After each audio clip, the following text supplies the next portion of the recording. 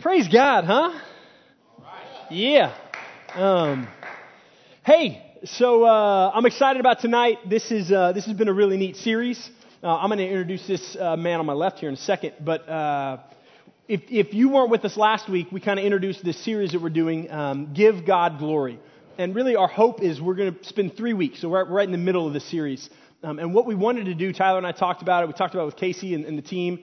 And we thought, man, let's change gears a little bit during the summer and renovate, and let's just take 3 weeks to scale things down, and let's just focus on being people who give God glory. So last week, if you were here, I dragged Ryan Christian up here, and we just talked about what it looks like to be a man or a woman who sees through the perspective of ways to give God glory for all the things in our life. 1 Corinthians 10 talks about whether you eat or drink or whatever you do all for the glory of God.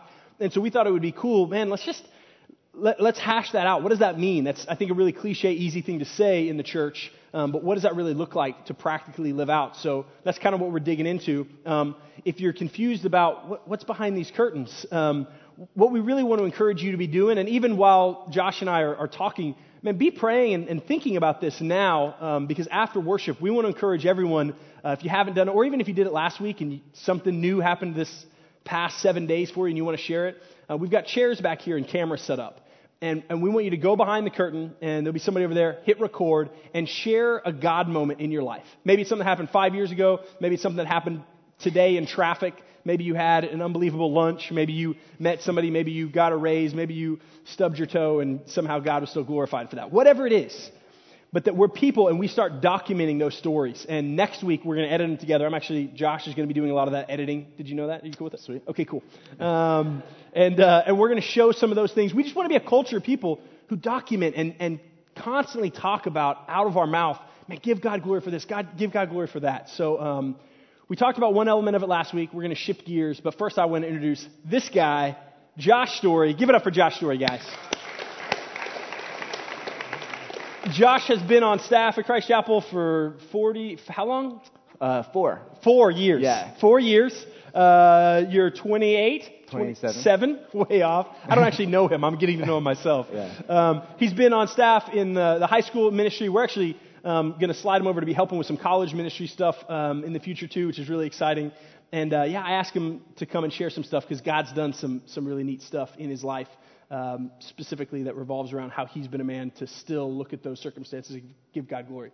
So tell these guys a little bit about yourself and a little bit about just your testimony, what it looked like growing up in your house and all that kind of stuff. So my name's Josh Story, like I said. I would probably consider myself to be kind of like the poster child for all things church kid. Like I was the kid who grew up in a Christian home, got saved at the age of 7. Fun fact, I actually got saved in a bathtub. So if my parents were, heads up, they weren't. But if they were, they could just like dunk me then, but they didn't. Oh, cool. Yeah. Just grew up. I have just kind of that cliche church kid, story. But I did have these parents who were very godly, who loved me well, shepherded me well. Yeah.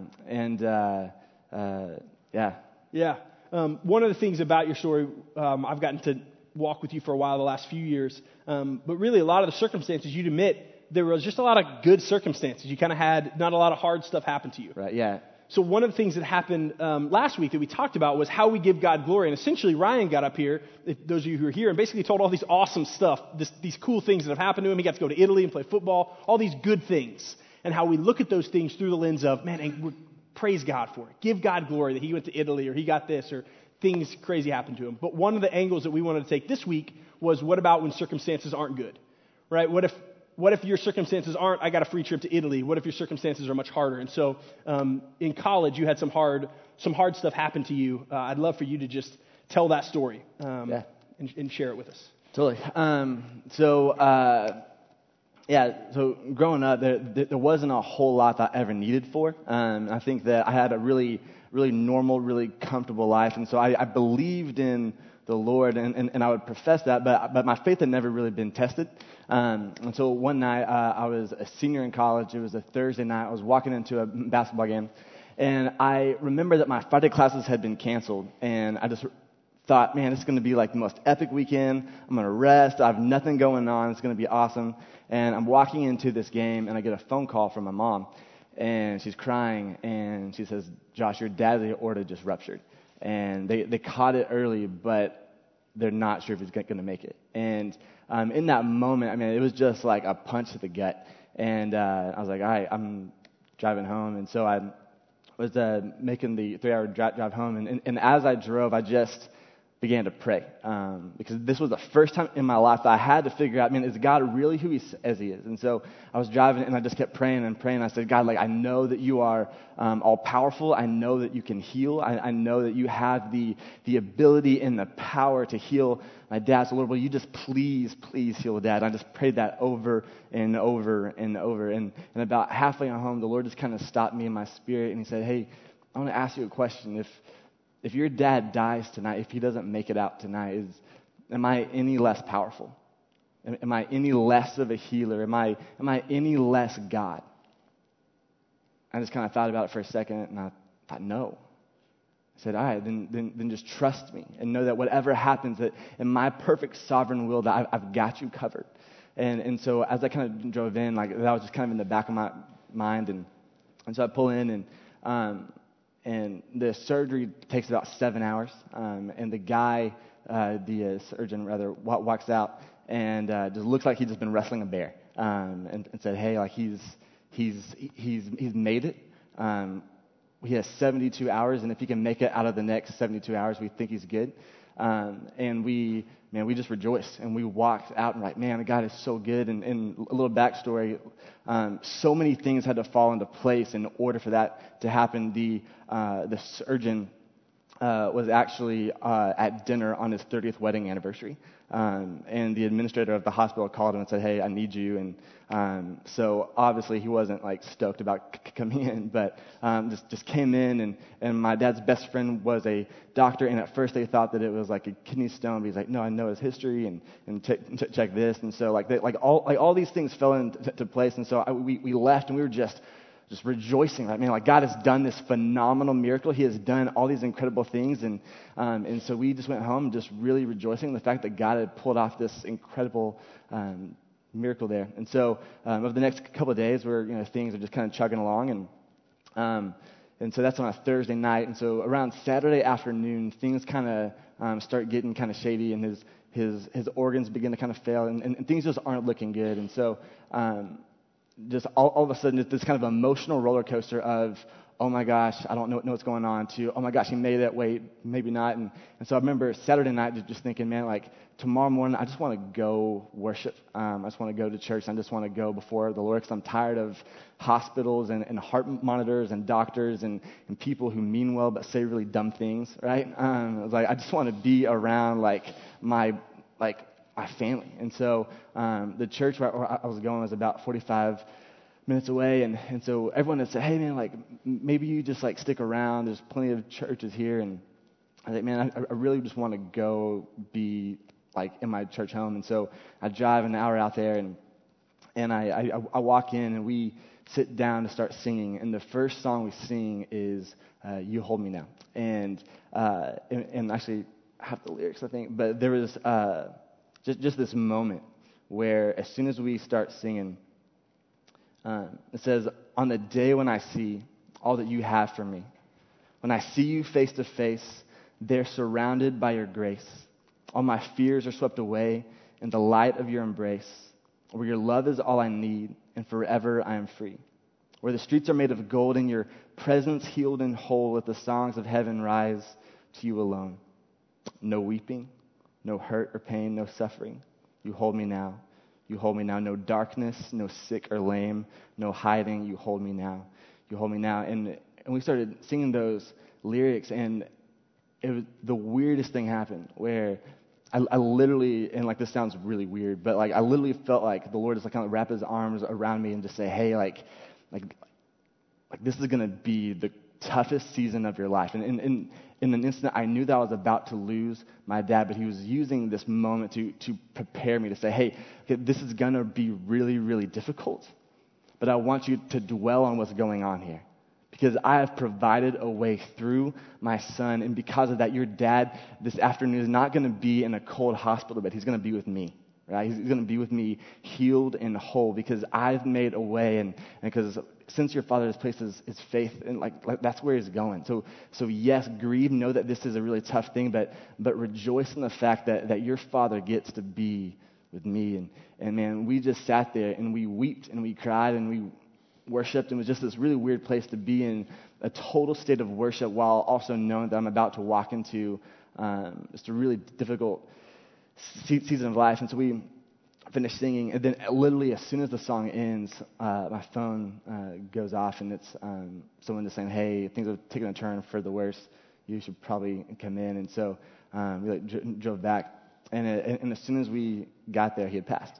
And I firmly believe that God had drawn me an hour out and an hour back just for 5 minutes.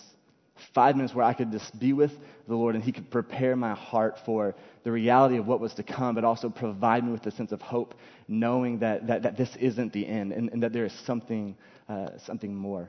So yeah. Man, that's heavy. We're right in the middle of the series, giving God glory. How do you do that? Are you able to, and what does that look like to give God glory in the midst of those circumstances? You're in college, your younger sister is like, a freshman in high school. Yeah. What's that look like for you in your worship, even though you just lost your dad? Yeah. So I think that one of the things that the Lord has really kind of taught me through this entire season is that his goodness and his character and his love and all these things that we attribute to God, they don't change based on the circumstance, right? And that at the end of the day, the reality is that God's not on trial, right? Mm-hmm. And that what happens is that I can look at God and know that this isn't a reflection of his love for me, but it's because he's the one that's constant. He's the one that is unchanging. And if anything, when I view these things, it just screams that something has gone horribly wrong in the world. Like something is broken. It's not that God's failed or God has done something or God is doing something that's really sadistic. It's that something has gone horribly wrong, and we are in desperate need of a Savior and of someone who is coming to restore all things. And the hope of the gospel is that we have that in Christ, right? That we have a Savior who has come and he has taken care of sin once and for all, but he didn't stop there, right? And that he's coming back and he's going to restore and redeem and make all things new. In Revelation 21, there's just this phenomenal picture of what that is, and in fact that there is no weeping, there is no pain, there is no tears, and that Christ is coming back to bring restoration. Sure.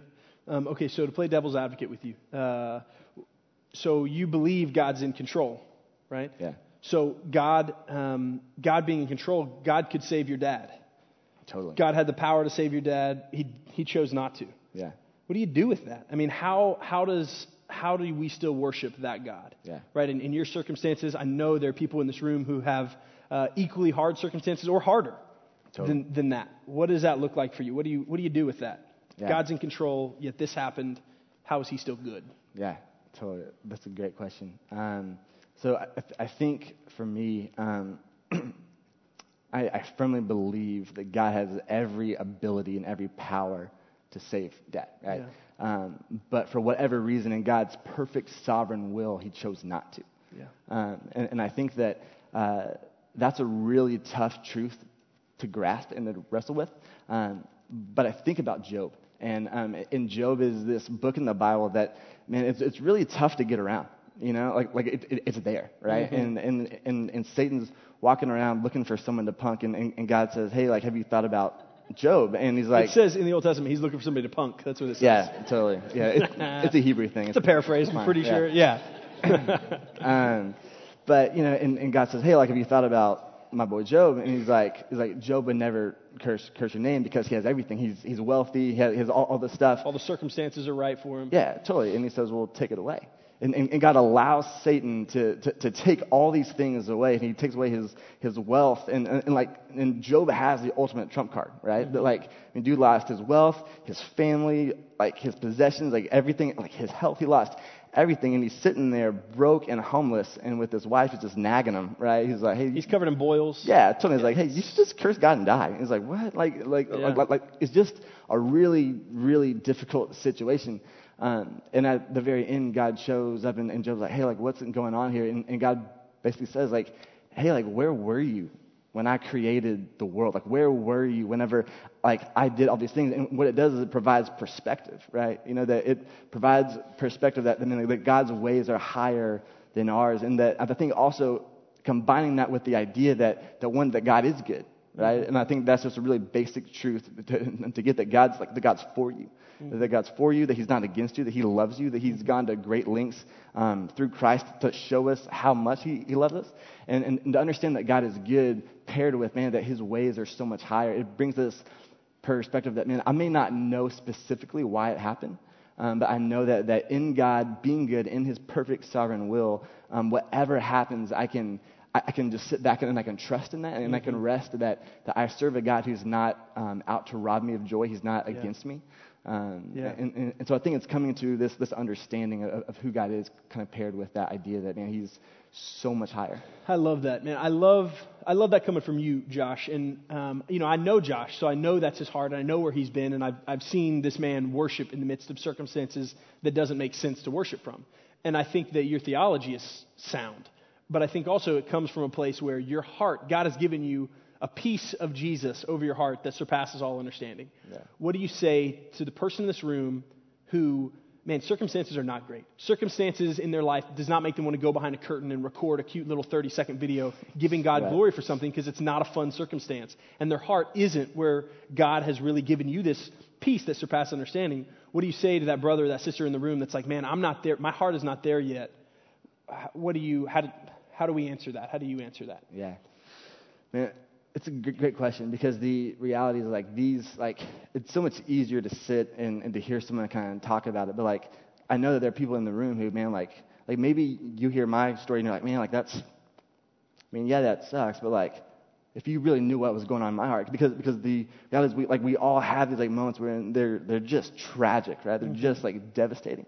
And I think that one of the things that I've had to learn is that at the end of the day, we have two options, right? We can either run to the Lord knowing that he's good and that he's sovereign, and that running to him, that's where we find hope, that's where we find joy, that's where we find peace and comfort and all these things in the midst of really tragic seasons. So we can run there, or we can run away, and those are really the only two options. And there's this passage in John 6 where Jesus lays out for these people what they must do to inherit eternal life, and he says this is what it is, and it says that all these people just get up and leave, and so because it's hard, and he turns to the 12 and he says, hey, this is your out, do you want to go, you can go, and Peter, just in this incredible moment of faith, stands up and he says, where are we going to go?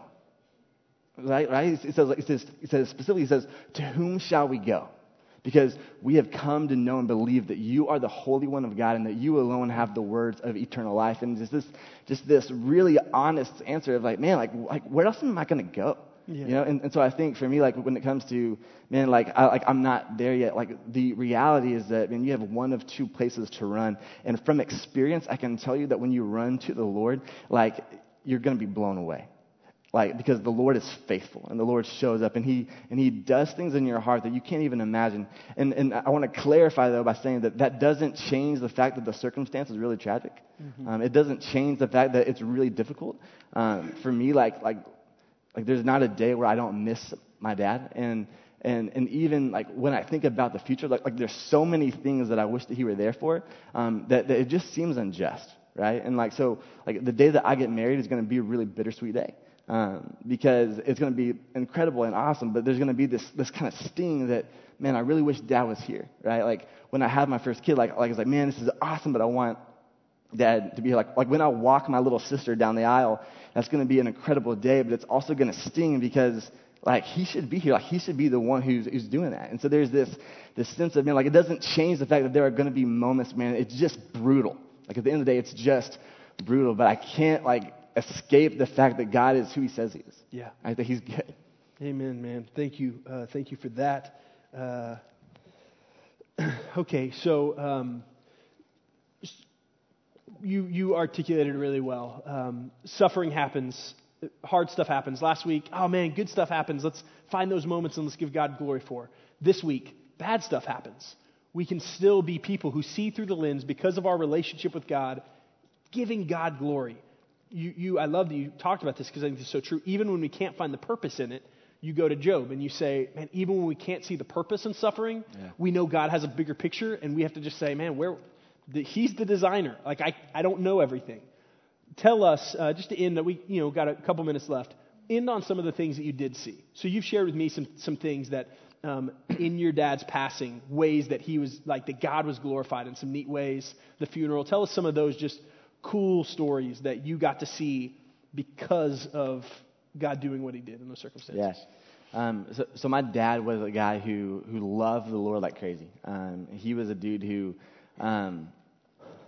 really tried to make every opportunity to really love people well. And so because of that, because he really strived to show the love of Christ to people, he was everybody's best friend. And so he had all these guys to show up. And the cool thing about Dad's job is that Dad was in the music business. And so he had a lot of clients who weren't believers. He had a lot of guys who would, guys would show up at his office, and they're all tatted up and smoking weed, and they're like, "Oh, you're here to see Jeff, right? Okay, cool." Nice. So all that's basically what my job is too. Yeah, totally. And so, just kidding.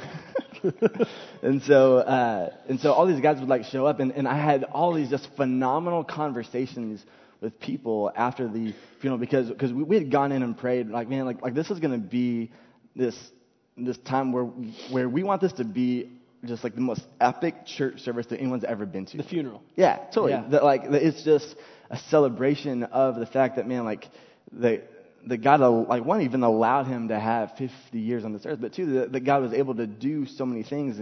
And so I just had all these conversations with guys who were like, man, today, I realized that I want to be more like Jeff Story. And it was a really cool opportunity for me to say, man, that's awesome, and that means a lot, but don't miss the fact that you want to be more like Jeff Story because he wanted to be more like Christ. And it led to all these really cool conversations just about Tell the traffic ticket. Oh, yeah. So there's the service, and then there's the gravesite service.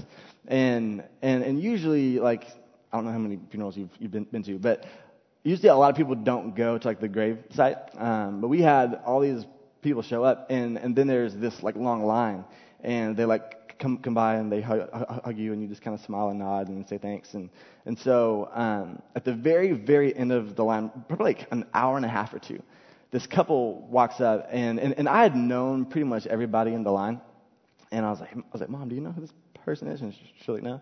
And it was this couple who my dad handled a traffic ticket for them 10 years ago. So he was a lawyer, and they go, yeah, so your dad handled a traffic ticket for us for 10 years ago, and it was the most phenomenal experience of our lives, and we saw his obituary, and we just had to come and just say that we loved your dad. And I was like, what?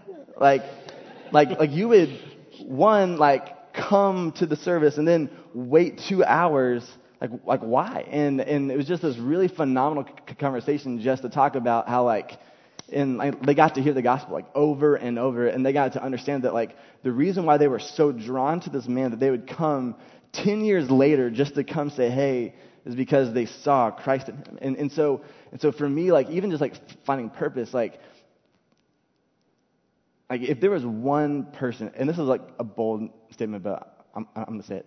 There was one person who came to that service who accepted the Lord. If one person came whose life was changed because they got to hear the gospel for the first time, in my mind, that's worth it. Yeah. Because the Lord was glorified through a rather tragic moment in time. Man, thank you, Josh. Thank you for the way you live your life and your perspective and your heart. And it reminds me of James 1. In James 1, James says, count it all joy, brothers, whenever you face trials of various kinds.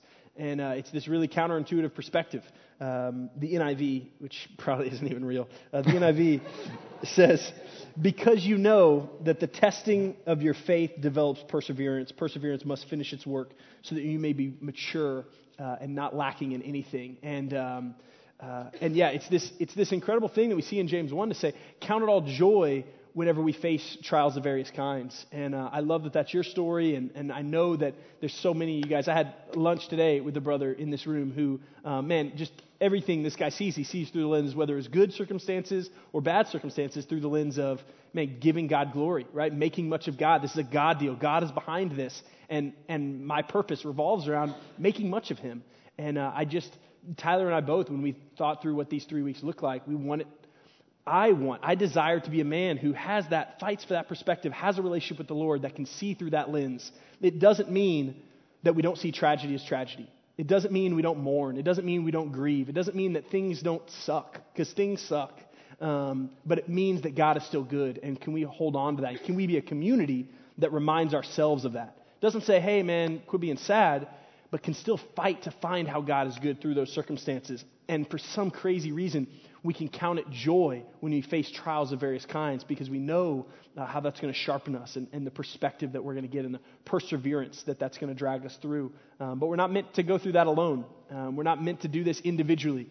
It's one of the things that I love about this church is we say, man, as community, let's walk through this. It's one of our hearts behind this young adult ministry is, man, let's make this not a Wednesday night show, but a family of young adults in the city walking this truth out together, in community, celebrating on Wednesday nights, and then throughout the week that we're doing life together. And that at the center of that life isn't the goal being community, but at the center of that life being, man, let's be people who glorify God. Let's invite other people into that. Let's wear that on our sleeve and see the world through this lens in a way that other people say, what is that? They show up in our life and they say, what is that hope that you have? I talked about this perspective last week, and I said there's 3 reasons of why we would want to be these kind of people. There's 3 reasons why God would really, I think, urge us to be these kind of people in Scripture. And the first one is because we need reminding. Because we need to remind ourselves that God is good, and I need brothers to sharpen me. The second one is because it's a witness.